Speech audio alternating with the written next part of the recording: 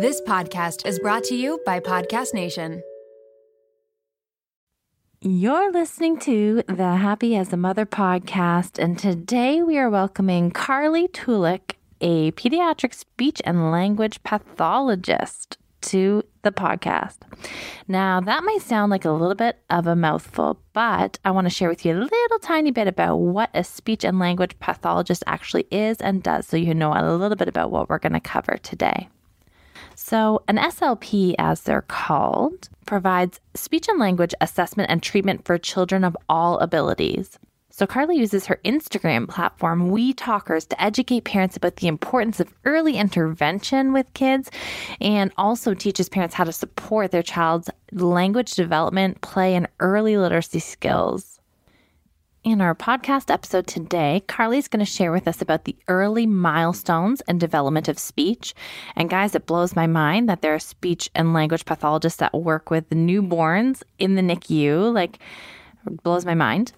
We're also going to learn about the red flags that you as mom can look out for in terms of sort of delayed speech or missed milestones for your child, and also some ways that you can foster those language skills at home and really develop and grow them.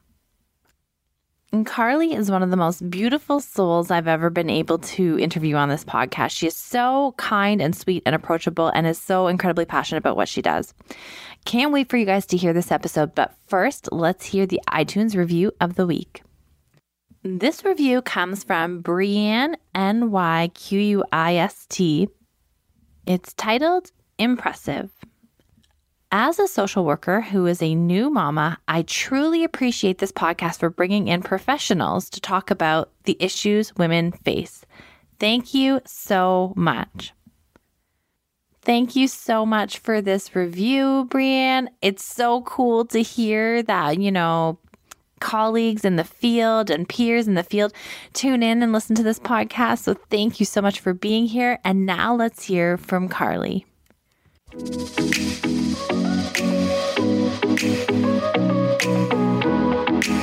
Welcome to the Happy as a Mother podcast, where we are dedicated to helping you cope with the load of motherhood. I'm your host and registered psychotherapist, Erica Jossa.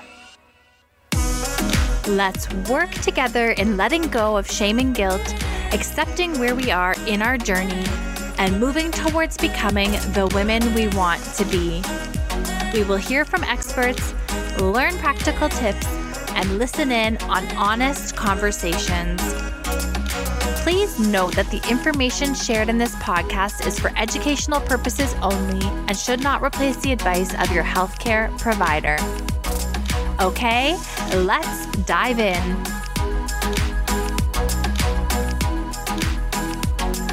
Carly, thank you so much for joining the podcast today. I'm so excited to pick your brain. I follow your Instagram page and the platform that you're building, and so excited to have you with us.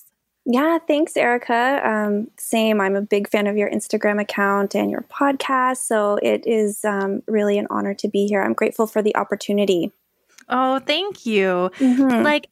Building an Instagram platform, I know all the work and all the behind the scenes that goes into, the invisible work of having a platform like that. Mm-hmm. So I know when I see other professionals that have a platform, how passionate they must be about what they do, because I know all the work and time that goes into it. So could you tell me what sparked your passion in speech and language therapy and how you got into this field? Sure. Well, I guess, looking back when I was in elementary school, I was always kind of matched up as the helper for kids with special needs. And that just kind of came naturally to me.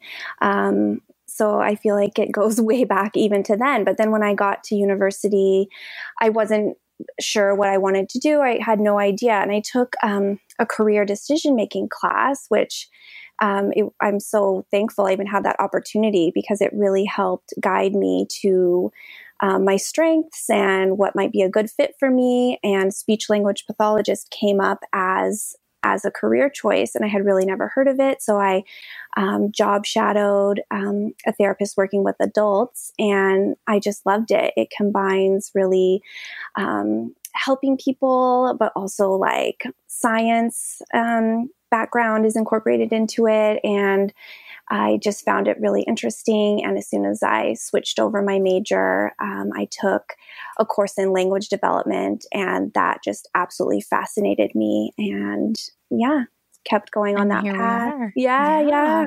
So, wow. So I refer to a lot of speech and language therapists in our clinic that we work in. So we work with children and adolescents and families, and I tend to do more of like the parenting work and adult work. But we refer a lot and work in conjunction with OTs and speech and language because of all sorts of different reasons, really unique to each family. But for those who don't have experience and don't know, what is a speech and language therapist? Okay, so our official title is really speech language pathologist, but I do use speech therapist because I think it just kind of simplifies it, and speech language pathologist sounds kind of intense. But then I learned from some of my friends that also teach on Instagram that in some parts of the US, a speech therapist is kind of a person that has lesser training. They'll use that title. So really will go by. Good to know. Yeah. So I'm not sure if it's the same in Toronto, but so we work with people throughout the lifespan, anything that has to do with communication. So speech language pathologists are working with babies, even in the NICU, who need support with eating and swallowing, all the way up to patients who are like at end of life, like have dementia or Parkinson's, have had strokes and that kind of thing. And then every age group along the way. And then I specialize in working with children who are ages birth to 5. And so the children I work with have a really wide range of abilities in terms of their communication, meaning that some of them may be completely nonverbal and they communicate through other modalities, even such as using pictures and sign language and all types of things that help them communicate in other ways. These are like children with special needs. And then we work with clients who are very verbal, but they might just need help with saying a few speech sounds correctly. And a lot of people are coming to see me because their child isn't starting to speak. So maybe they're around 1.5, 2 years old, and they aren't speaking, or they're not speaking very clearly. And that's a lot of the work that I do. And also a lot with preschool age kids that are, needing to help improve their communication skills before they start school. Like my mind is blown right now, like from birth in the NICU, like help me out.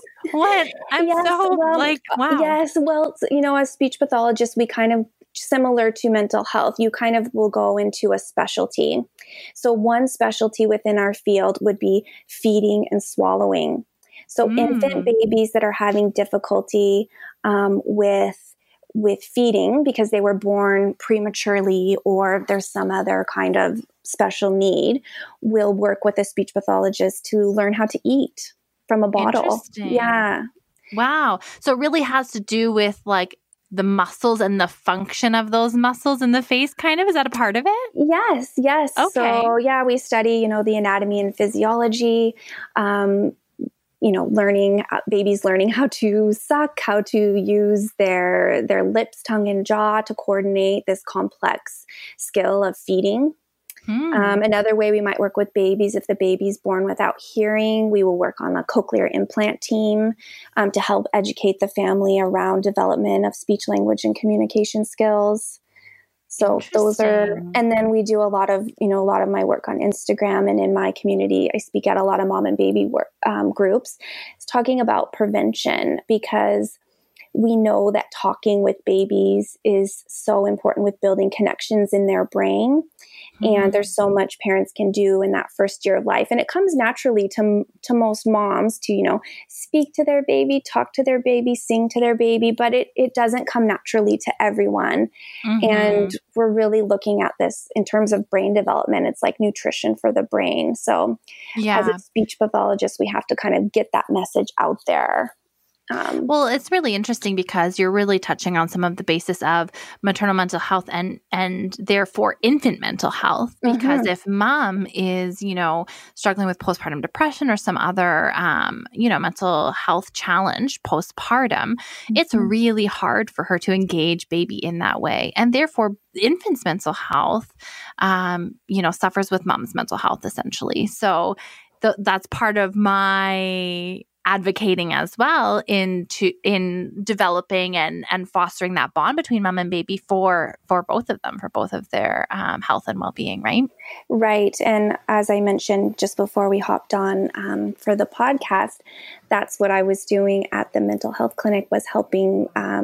I worked at a mental health clinic for the listeners, and the children were delayed because of this, like moms with, significant mental health needs themselves. And then the child was quite delayed in talking because they weren't getting that basic early interaction that kids need to thrive. So we're helping them catch up. We're working with the kids to help catch up on their communication milestones and working with the moms to show them what they can do to help. So interesting. Interesting. Yeah. And how much our mental health and our attachment with baby is intertwined in so many different ways developmentally. It's really fascinating. Okay. So I'm so curious, you had said when children start to talk or should be starting to form words is when you get an influx of kind of people coming in. We see that a lot at our therapy clinic. We see an influx around 2 or so when children should really be kind of stringing more words together, or particularly when they start JK and maybe the teacher can't understand the words that they're using, or they don't have as many words as maybe some of their peers. And there's more of a teacher or someone else outside the family has noticed it to bring it to their attention, right? So can we talk a little bit about those developmental stages, and then we can go into some of the things to be mindful of or some of the warning signs? Yeah, sure. So the first thing, really communication and language development is starting even when the baby's in the womb. So our babies can hear us talking even then. And then once they're born, their brain is already making connections just by hearing us talk. So in that early on stage from birth to 3 months, we're really looking for, is our baby starting to make cooing sounds? So those are the vowel sounds, like those cute little when baby starts to kind of recognize our voice and they'll start to smile at people. Those are some of the first communication milestones we look for. And then we'll move on to the 4 to 6 month range, and we'll notice our baby's eyes are moving in the directions of sounds. So being able to hear is necessary for speech and language to develop. So that's why it's critical we make sure our baby has the newborn hearing screening, because that can catch problems right from the start. And then they'll start to make more complex sounds, and they'll start to babble, usually around 6 to 9 months. So we'll hear ba, ba, ba, ma, ma, ma, that kind of thing. And then around 7 months to a year, we'll notice the longer strings of babbling. And it's a really exciting time because we'll see, our baby is starting to understand actual words we're saying. So when we say things that they've heard a lot, like dada or ball, milk, up, we're noticing, wow, they're understanding those words. So that's something we can look for even before our baby's speaking, because they'll understand before they can speak. And then they'll start to use gestures to communicate with us. They'll wave bye-bye. They'll reach to be picked up. They'll start shaking their head, yes or no. So it's pretty fascinating. All this development is happening before our baby's even 1. And I think when people think about speech and language, they just think about talking. So I really want to bring awareness to kind of all these things that are happening, necessary steps before the baby or child will talk. I remember when I was a first-time mom with my firstborn, the first time I said, go get the ball to my son, and he went and picked up the ball, and I was like, wait. When did that happen? When did that connection with the item happen? And it was just kind of like this growth spurt that happened overnight. And he he could take these direction on these things that like he definitely couldn't articulate back to me at that point. And I was so floored by how much he understood. Yeah. And yes, it's so fascinating. And it came from you saying ball and ball over and over, making those connections in his brain. And yeah, as they get older and they've had a lot of repetition, they start to do it on their own. So it's fascinating. Interesting. Yeah. So then first words start to happen around 12 months. Is that roughly the time?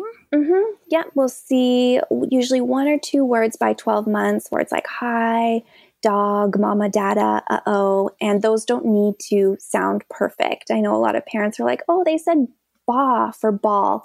That's great. That will come. They don't need to stress about having the sounds said perfectly. Even kids that are 2 it's still developmentally appropriate that they'll have a lot of speech sound errors. You want to be focused on the meaning. Like, do they know, the meaning of things, and are they putting a word approximation with the item? Interesting. So I have my middle son. So my first son, I feel like really, well, he was an only child. He was talked to like probably nonstop. Right? Like his language, I feel like came in very quickly. And he's still like, I feel like advanced for his age in terms of what he can articulate. And then my middle son, it was interesting because his understanding was there, but he had a really hard time getting the words out. And this actually lended to some challenging behaviors for a little while in our home, probably around his second-ish birthday, sometime between 2.5. And they would be some pretty significant tantrums, the odd like headbang even out of just sheer frustration that he could not like. He wanted to tell us so badly what was going on, but he couldn't get the words out. So can you talk to us a little bit about, I'm sure you see this behavior kind of correlate with speech at this time. Yes, there's a recent study that came out that's talking about increased tantrums with children who can't communicate well, with toddlers who can't communicate well. And someone was talking about this online, and someone left the comment like, we don't need a research study to tell us this. Like, it's obvious, because imagine not being able to communicate, right? When you're understanding so well, like your son. So yeah, we do. And we do see this, and we try to, as much as we can, give the child another way to communicate, whether that's through teaching them a few basic signs. We even will use pictures, having a little picture board of their favorite things that they might even be able to point to.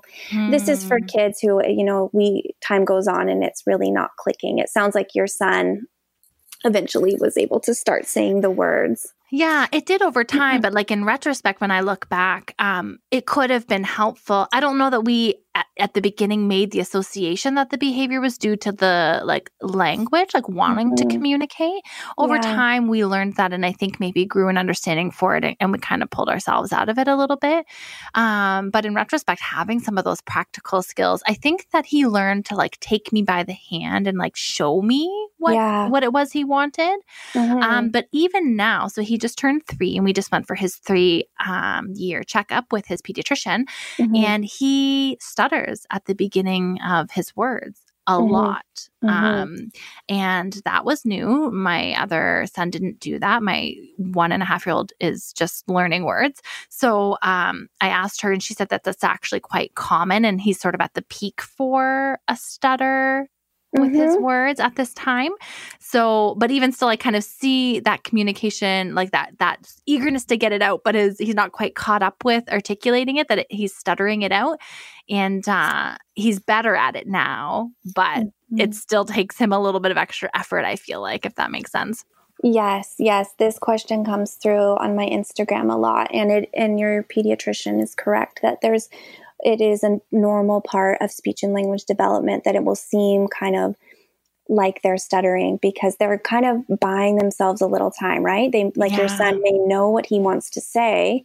He starts, and then he's like, can't get it all together. So he'll kind of repeat the first part of the word, or repeat the word my oldest daughter did this as well. Mm-hmm. And yeah, the best thing you can do is just kind of give them a little bit of time, which is hard when, like, I know you have 2 other kids. It's like you don't have time to just sit there and well, be he's like, and I'm content to do that if that's what I should be doing, like that's it's totally okay. It was more just like, I know that one of the things we'll get to later in this episode is like early intervention is also important. So I spoke to the pediatrician about it, like just to make sure that we weren't missing anything. right. But yeah, he definitely does. And I find like when he's tired or when he's sick, that stutter can drag on even an extra little bit longer, that I'm like, oh, okay. Like there were a couple of moments where he just kind of really got stuck on it, like, for like a little while. But the pediatrician said, if it doesn't seem to be bothering him and he's not self-conscious about it, he doesn't notice, like I'm sure like, he'll probably grow out of it. And sure enough, it comes and goes depending on kind of how excited he is or what's going on. Right. Yeah. But yeah, it's interesting. Just different children, even within our own family, have had 2 very different speech and language experiences so far. And the third, I'm sure, will be even that much more different. So, yes. Yeah. Yeah, there's such variety. I see that with my girls too, between the 2 of them. And yeah, no 2 kids are exactly alike, right? Yeah. So, okay. So if the stutter is like a common thing, getting the words out at the beginning is a common thing. Can you help me understand and the listeners understand, like what is average, or are we looking for in terms of like, we've got these milestones and these markers a little bit, and maybe we can continue a little bit more maybe in the ages, and what are the things that we should be mindful of that are not like are outside of the norm and we should be sort of thinking about pursuing some speech and language for? Sure. So do you want me to start like with babies, or would you rather have me go? It's pretty fast, so maybe I'll just go over a couple of the baby ones if that's okay. Yeah, of course. So from birth to, these are kind of some red flags we would look for. And if you're listening and this is you, it's just something to discuss further. I'm not saying there's like a major issue. It's just, this is something we would want to maybe explore further with our pediatrician. So from birth to 3 months, if you see they haven't developed like a social smile, Erica, like when you look at the baby and they smile back and they love seeing your face. If you notice your baby doesn't have the smile, that would be a red flag. If around 6 to 9 months, they're not babbling, that would be another red flag we would want to look for.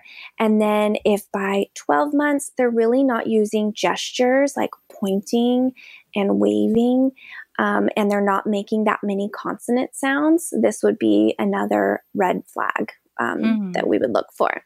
And then if from like 7 months and even into the 1 year age range, like 1 year to 18 months, if you think, they're really not understanding what I'm saying, that would be something we would want to look into too. And then if by 18 months, they're not really saying any words or saying just a few words, this is something, again, that would be a red flag. And then by 2 years old, if they're not yet saying 2 words together, like mommy up or all done or daddy go, things like that. Okay. Yeah. So that there's some wiggle room in those milestones, and I know that for moms who maybe feel anxious, like,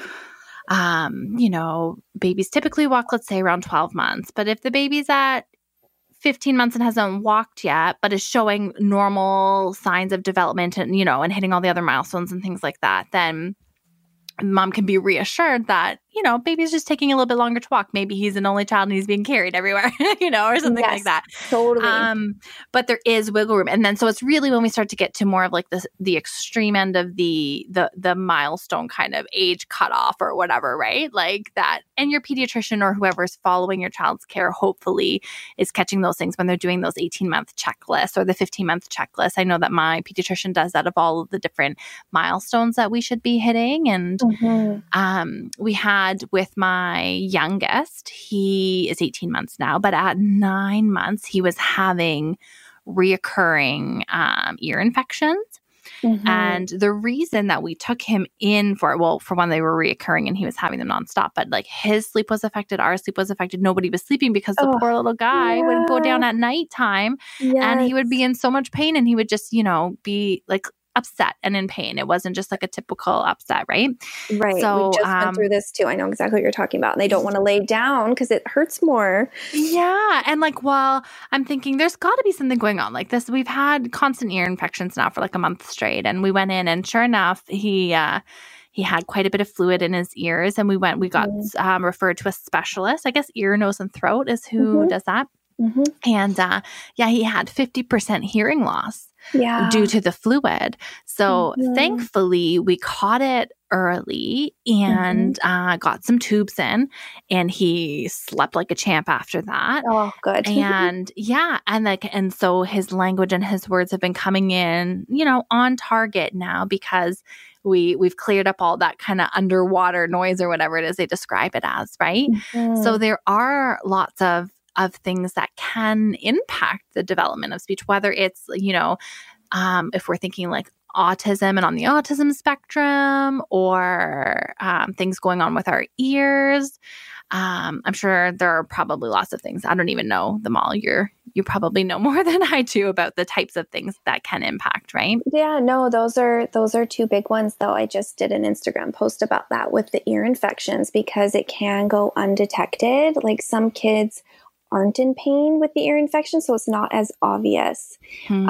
So yeah, that's a big one where kids will come to see us. And yes, autism for sure. Maybe I can put there's like a parent screener that I could put maybe in your show notes if people are, wondering about that. I would love that. Yeah, that would be great. I will definitely, I'll have you email it to me and I'll link it in the show notes. Sure.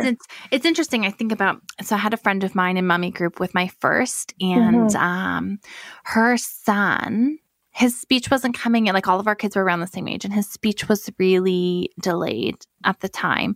And I think she got a referral to, we call it Grandview Children's Center here. It's our local big sort of for under two and under, I think, or like under school age, the kind of early interventions for young kids.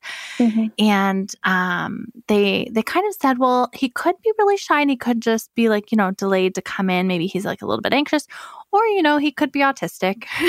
And the mom was like, what? And then and it just, obviously for any mom who struggles with anxiety or any mom just in general, she was like, oh my gosh, like what does that mean? And so he actually did I think it was a group, an SLP group through this clinic. If that's a thing for kids. Yeah. Do you do like groups? We do. And he had great success with it. And his language is like, he's back on like, I don't know if it's grade level or age level or how you would kind of rank it, but he definitely did develop his speech and he's just a more reserved, child overall. But it's scary for moms. Like it's important for us to catch it. It's important for us to be mindful of and do the due diligence of like asking our pediatrician and seeking out the support.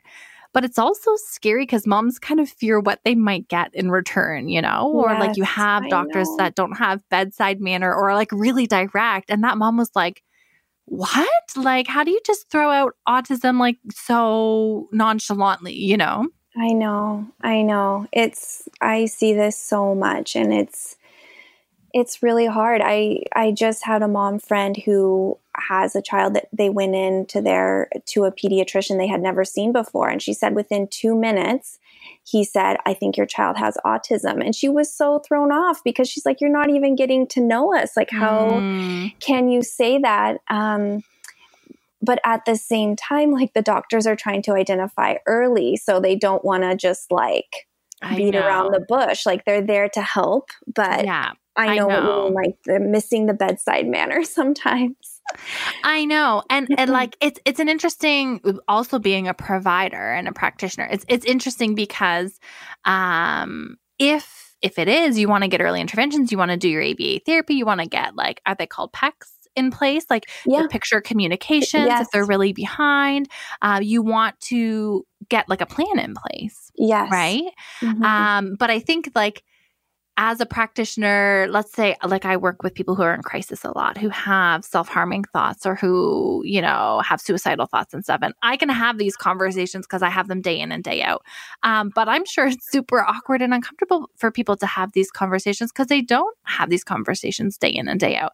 So I'm always having to remind myself of like the perspective of the other person too. Yes. And moms obviously are going to be sensitive about their little babes when these challenges are coming up. So that's part of what we're doing here, is really making sure that moms are educated and knowing the signs and advocating for their children so that they can, ask the questions and be mindful, right?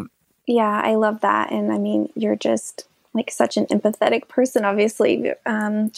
It comes across so well in your podcast. So I love that you're having this resource. And yeah, I feel like I became a much better, provider and clinician when I became a mom, because I used to have these hard conversations with people in my early 20s, and I'm not a mom. And I was trying my best to be empathetic, understand what they're going through while still, do my job. But they're probably like, what is this 23-year-old girl telling me about my kids? So now that I'm a mom, I feel like I can relate so much. I can meet them where they are. I understand the challenges of being a mom. It's like a whole nother, your eyes are just opened up to so much more. Oh, for sure. When I saw a mom before, I never would have thought like, oh, that's hard. Or, I would have just been like, oh, she has 2 kids and one's a newborn. Like now I'm like, oh, wow, I've been there. I know what you're going through. Yeah. Like you're doing a great job.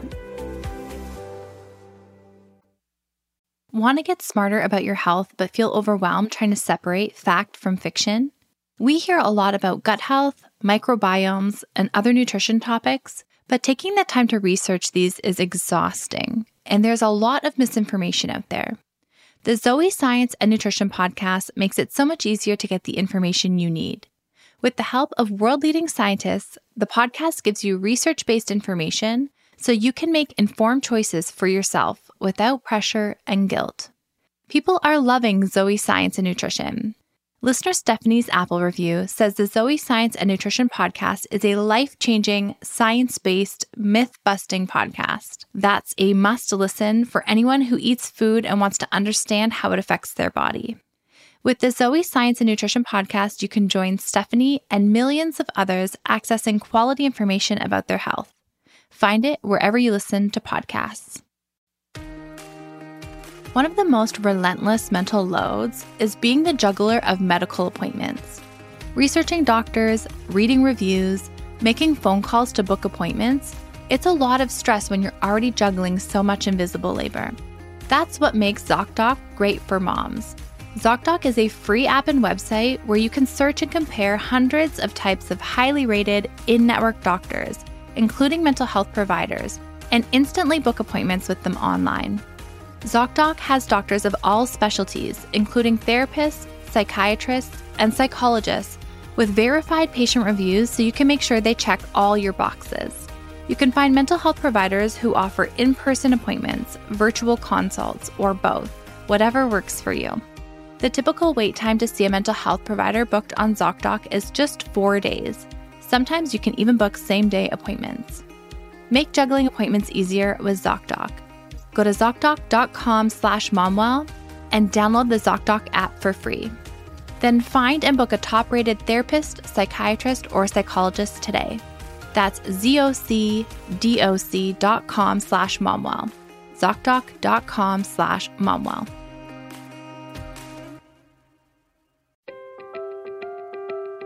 Mom rage often leads us to feeling ashamed, but the truth is that our rage doesn't mean we're bad moms. In fact, anger is a sign from our bodies that our needs aren't being met. As moms and therapists, Dr. Ashireen Nareem Psyched Mummy and I understand mom rage. We know that we all lose our cool sometimes. And we also know that with the right tools and strategies in place, those moments happen less often.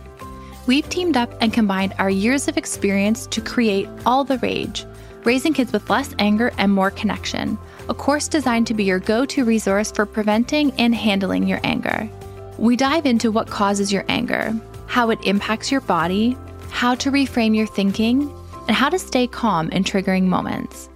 And because we are all human, we also include strategies for repairing after we inevitably lose our cool. In honor of Maternal Mental Health Week, you can save $20 on the course with promo RAGE20 this week only. Don't miss out on your chance to save and make a positive change. Head to momwell.com/rage and save with code RAGE20. That's momwell.com/rage, code RAGE20.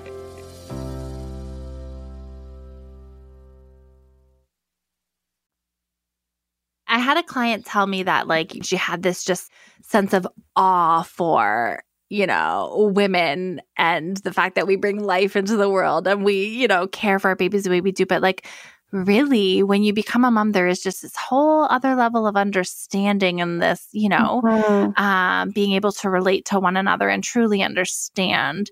I don't truly understand the experience of like a mom of a child that has like a disability or, special needs necessarily. But I understand, the aspect of parenting and the day in and day out and the sacrifices and things like that. Mm-hmm. So in terms of some of the signs that we can watch for, so those were kind of up until around 12 months? Were there other kind of common things or things to be mindful of or red flags? Yeah, I think we got up to 2 years old because we were talking about combining words, right? And then I think, yeah. And then, so from 2 to 3 years, we want to look for another thing that can kind of pop up is, are they able to use language to interact well with other kids? Like we'll sometimes see kids that can talk, but they're not able to use language to interact well with other people, if that makes sense. So if you're seeing that like in the preschool years, that's something a speech pathologist can provide support with as well. And let's see, anything else? Yeah, that's really interesting actually, because we get a lot of children in who might have some, whether it's like a stutter or some hesitation or anxiety around speaking to friends, or maybe just some delayed speech in general, and they will turn to their parent to speak for them. And so we often will have to work with like parents on their anxiety and kind of allowing them to like leave some space for their child to try it and to, just allow some space for that rather than kind of filling in or doing some of it for them as mom. Yeah. So they can kind of get that practice. And yeah, that's a big part of our job too, is kind of that parent coaching. And because speech therapy is usually like maybe 1 hour a week, but parents are with their kids so much more. So that's a big thing too. So you had mentioned earlier in the interview that early intervention and really catching on to the signs and red flags early is important. Can you help us understand why and kind of how that can play out? Yeah, absolutely. So kids, their language development happens so rapidly. So basically by 5 years old, they are speaking like little mini adults, right? They are speaking in full sentences. They're having conversations. Their vocabulary is up to thousands of words. So early intervention is so important because of that rapid pace and because the brain develops the quickest in the early years of life. So we want to be giving them the support during this time of rapid brain growth. And when kids aren't developed, most kids will develop talking on their own without, the parents intervening in any way. Basically, if you provide an environment where there's lots of talking, it will happen naturally. If that's not happening naturally, that's where the speech therapy can help, work on specific targets that are going to help move the child through the milestones and help get them to the point to where they need to be. And, speech and language delays can have lifelong impacts on kids because these are the foundational skills for reading and writing, right? Communication, those are just written forms of language. So that's why we do our best to give kids and families the most support in the early years. It's interesting to me because I hear from moms a lot, especially moms who've gone through like really significant postpartum or anxiety or something that's kind of been debilitating for them in the early years of baby. And it's they talk about it as if it's like robbed their experience with their young one, right? Yeah. And what I'm hearing you say is if we recognize these signs and get interventions in place early enough, that we can help to catch our child up and, get them back to speaking at their milestones and their developmental level. Yes. I mean, we don't always know the cause, right? So maybe in that situation, you have a mother, maybe she was experiencing this very challenging time with her own mental health, and she wasn't able to maybe provide some of those early, interactions and talking that we were speaking about before. Mm-hmm. But some kids are just going to be an underlying like genetic component oftentimes that we don't know why. It's just they're going to have challenges in this area. So I often speak about, I don't want moms blaming themselves, because even parents, even children of speech language pathologists who are highly trained in this area have kids that are going to need speech therapy. That's a very important message for people to understand. So I don't want moms to feel guilt around this area. Yeah. Because we're all doing the best we can. And it is so true. Like your own mental health is priority over everything. So maybe you're working on getting yourself healthy mentally. Like that's going to be more important because you need that first before you can do anything else. So, yeah. And the message being that, like for moms who have experienced that and like might be listening and thinking like, oh, I didn't have the energy or the motivation to read to my child enough or things like that, that our children are resilient and we can start to bond with our baby today. Of course. It's not that if they miss one milestone type of thing, like it's going to be a write-off for them or something like that. Like you had said, it's important to note that like obviously there are children who have underlying sort of genetic or behavioral learning challenges that might impact their speech and language. But for the moms who are listening and who feel like they were robbed of maybe some of those enjoyable cooing, cuddling times because they just weren't really feeling it, that you can start cuddling up and reading books even now that you're feeling better, or start to do it even if you're not necessarily feeling it, doing it as a practice. And if that's something that you can, work in, and that it's never too late to start bonding with your baby, and that will just, bring so much connection and support with them. Yes, 100%, 100%. And yeah, if there's, moms listening with kids with special needs too, same thing, like you're doing a good job. This isn't like we're doing the best we can, right? It's not their fault. Yeah, it's interesting. Like you said that, and maybe you've had a lot more of those conversations like behind closed doors of just like moms feeling guilty and blaming themselves for the challenges that they're encountering. Yeah. Yeah. And I hear a lot of moms saying like, oh, I didn't really read that much to my, baby or my second baby or whatever it may be. And I totally agree with you. Kids are very resilient and it's never too late to start. And one really nice thing about language development is, there's no special thing. Like the most important thing is just talking to the child. There's no like, you see a lot on Instagram. I mean, I don't know who people are following, but like all these crafts and like elaborate activities, like honestly, the most important thing for like their brain development is simply talking to them. When moms have the capacity, but like talking through a diaper change, that kind of thing. Yeah. And it's like, I talk about it on the podcast a lot. Like momming in 2020 is a whole other beast, I feel like I have to be a kindergarten teacher to service my child's learning needs that are, he's 4 years old. And then I feel like I need to be a pediatrician and I need to be all the things. I know. It's like, it's just not in an information age where we are just so overstimulated and over-educated on a lot of these things. You are one person. You cannot be all things to all people all of the time. And, you know, essentially, yeah, you're doing a really good job. And the fact that you're investing in learning about the things, like even this podcast shows how much you really are, you know, in tune with and caring for your babe.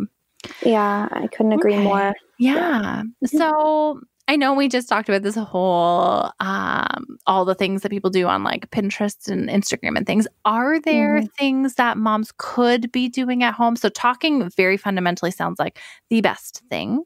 Yeah. Reading, if there's time to build that into the routine. I see you do all kinds of cool things in your stories. And I'm like, man, this is a whole, you were teaching some sign language yesterday, I think it was, in your stories. And you were teaching, like, I see you do a lot of like helping children with pronouncing different things. So are there some things that moms can be practicing at home?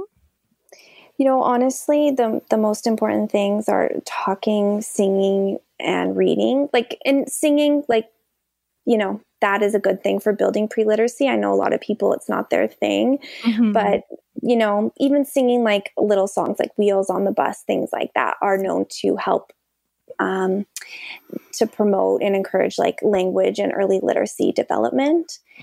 So those are kind of the three main ones. And then like as far as specifics, if your child's having difficulty speaking, the best thing you can do is see a speech therapist and get kind of individual support around that. It's hard for me to kind of suggest one thing because there's such a variety of speech, language, and communication delays. But reading and talking are great. Yeah. And like I've seen that in your stories when you've done like Q&As and stuff that people will say, oh, my child is having, you know, challenges saying the TH sound, for example, or things like that. Yeah. And you'll give them specific strategies or sort of things that they can practice at home. So is that another indication that like, would that be more in the school age? What if we're having trouble formulating certain sounds? Would that be another sort of red flag? Yes. So there's a whole, just like other areas of a child's development, there is a progression in which the speech sounds develop. And again, as like a typical parent, you don't really need to be aware of the ins and outs of this. Like just knowing that at first, they're not going to say all the sounds correctly. But if they get to be like 3 and other people aren't understanding what they're saying, then they can get support for that even much before school age, because that again is something we want to help kids with early before they start reading, because your 4-year-old is probably learning like letters make certain sounds, right? But if they can't say that in their own speech, they're not going to get it for reading. So then it bleeds over into that.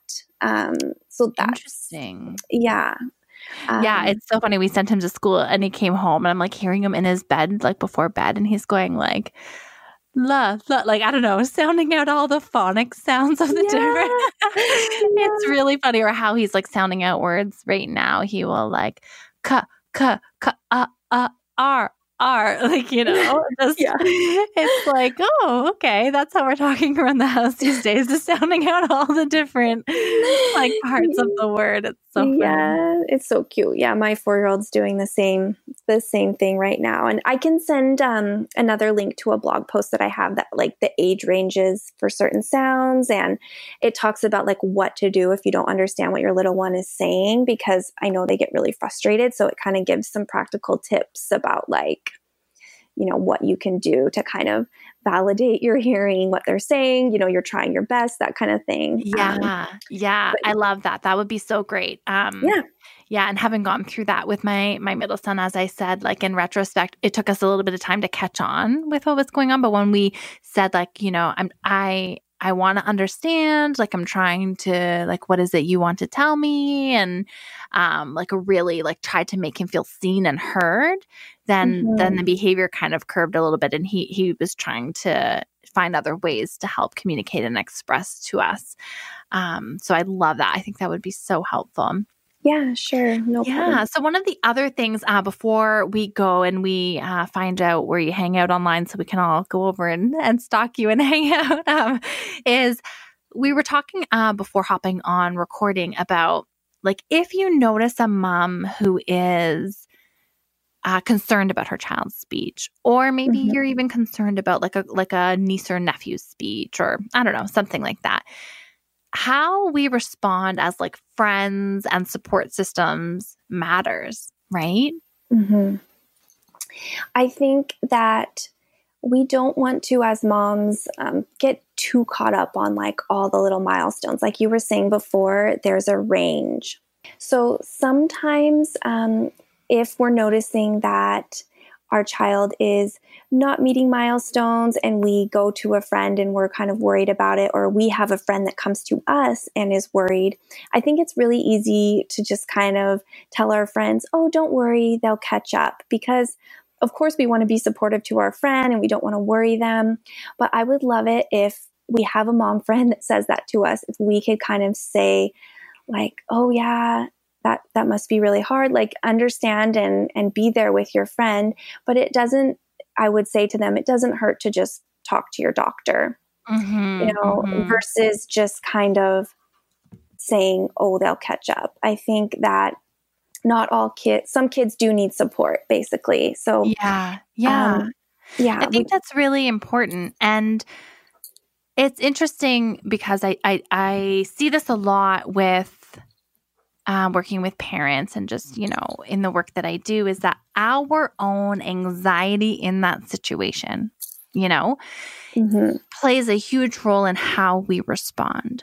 So if my friend is saying to me, I don't know, like I had a friend and her child wasn't hitting like physical developmental milestones. It wasn't walking and of course, at the time, regretfully, my response was, oh, like, I'm sure it will be fine. I'm sure it's no big deal, and that child does have some challenges physically now and wore some braces and had to do some physio and had some things. And it's like, that's my own anxiety about not being able to meet that mom where she's at, like my own fear or discomfort or whatever of the discomfort or pain or whatever comes up when I think about a child not being okay, I want to just kind of like, oh, it's okay and dismiss it and push past it.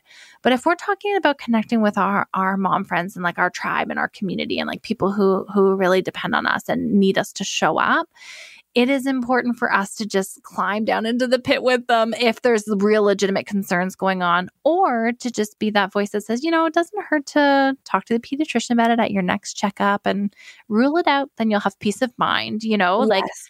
That's it. Like just meet them where they're at, like just meet them where they're at. We don't need to take the pain away. We don't need to tell them it will be okay. Sometimes like they get devastating news and heaven forbid, that doesn't happen, but sometimes it does. And moms need friends who can like show up for them. And we talk about it in like, so I was at a perinatal mental health training and we were talking about some really devastating stories that I'm not going to get into today, but it's like crawl down in the pit with mom and just be with her, and like that's what we can do in showing up is just be that support, be there. We don't have to fix it. We don't have to take away their discomfort. We are not going to take away their worry by belittling the comment, by like minimizing what their concern is. We're certainly not going to take that mom's worry away. So just saying, yeah, like I hear you. We worry and maybe you can just ask the pediatrician and that'll help you with that. Or if you really are concerned, book an appointment with your doctor and I'm sure they know. Or ask your child's teacher. They see 26 different children every day. Like they may have a better baseline than I do to give you some advice on that or, Yeah. And even if that feels too direct, you could ask a question too, like, oh, have you thought about asking your doctor or, just see what they say too. It's hard though. I totally get it. It's easier. I probably have done it myself. It's easy. It's definitely easier just to comfort your friend. Like, oh, it's fine. But, I know. I'm guilty of that too. We've all done that. It's not, and depending on the day, I might have more space for it than on another day when I'm running low on, sort of tolerance or space or whatever it is that I've got going on that day, right? So Yeah. I am so grateful that you joined us today. And I just think that you are so kind and warm. And if I had little ones, that I had to go and trust with somebody, it would be you. You are so sweet. Can you tell us where you hang out online, about your Instagram community, where we can find you if we want to hang out with you online? Sure. Yeah. My website is weetalkers.com. So it's WEE talkers. And if you're interested in having a little guide to speech and language milestones, you can find that there. And like my favorite books for babies, you can download that as well, book babies and toddlers. And I'm also on Instagram at WeTalkers. And I teach 2 online courses for parents. They're like classes. They're not super long. It's like they're both like an hour long to give you what you need to know about supporting speech and language development for your baby and then for your toddler. And there's a bonus section on the toddler one for parents of late talkers. So actually your son, if he wasn't really talking at 18 months, but understood everything, like it's for parents in that similar situation, because like your son, he started talking and he caught up, and a lot of them do, but some of them don't. So that can give parents some support during that time. Okay. Yeah. Great. Yeah. Well, thank you again, Carly. Thank you for the work that you're doing. And we've so enjoyed having you on today. Thanks. Oh, thanks, Erica. Yeah, it's an honor to be here. I love talking with you too. And I could just continue on. It's so fun. So yeah, thanks. I can't even begin to tell you how happy and honored I am that you choose to spend your time here with me each week. If you're looking for the resources and things that were discussed in today's show, you can find them in the show notes, which is linked in the episode description. Or you can head directly to happyasamother.co/podcast and find all of the show notes there. If you're looking for support and connection with other moms, you can head over to facebook.com/groups/happyasamother and join our Facebook community.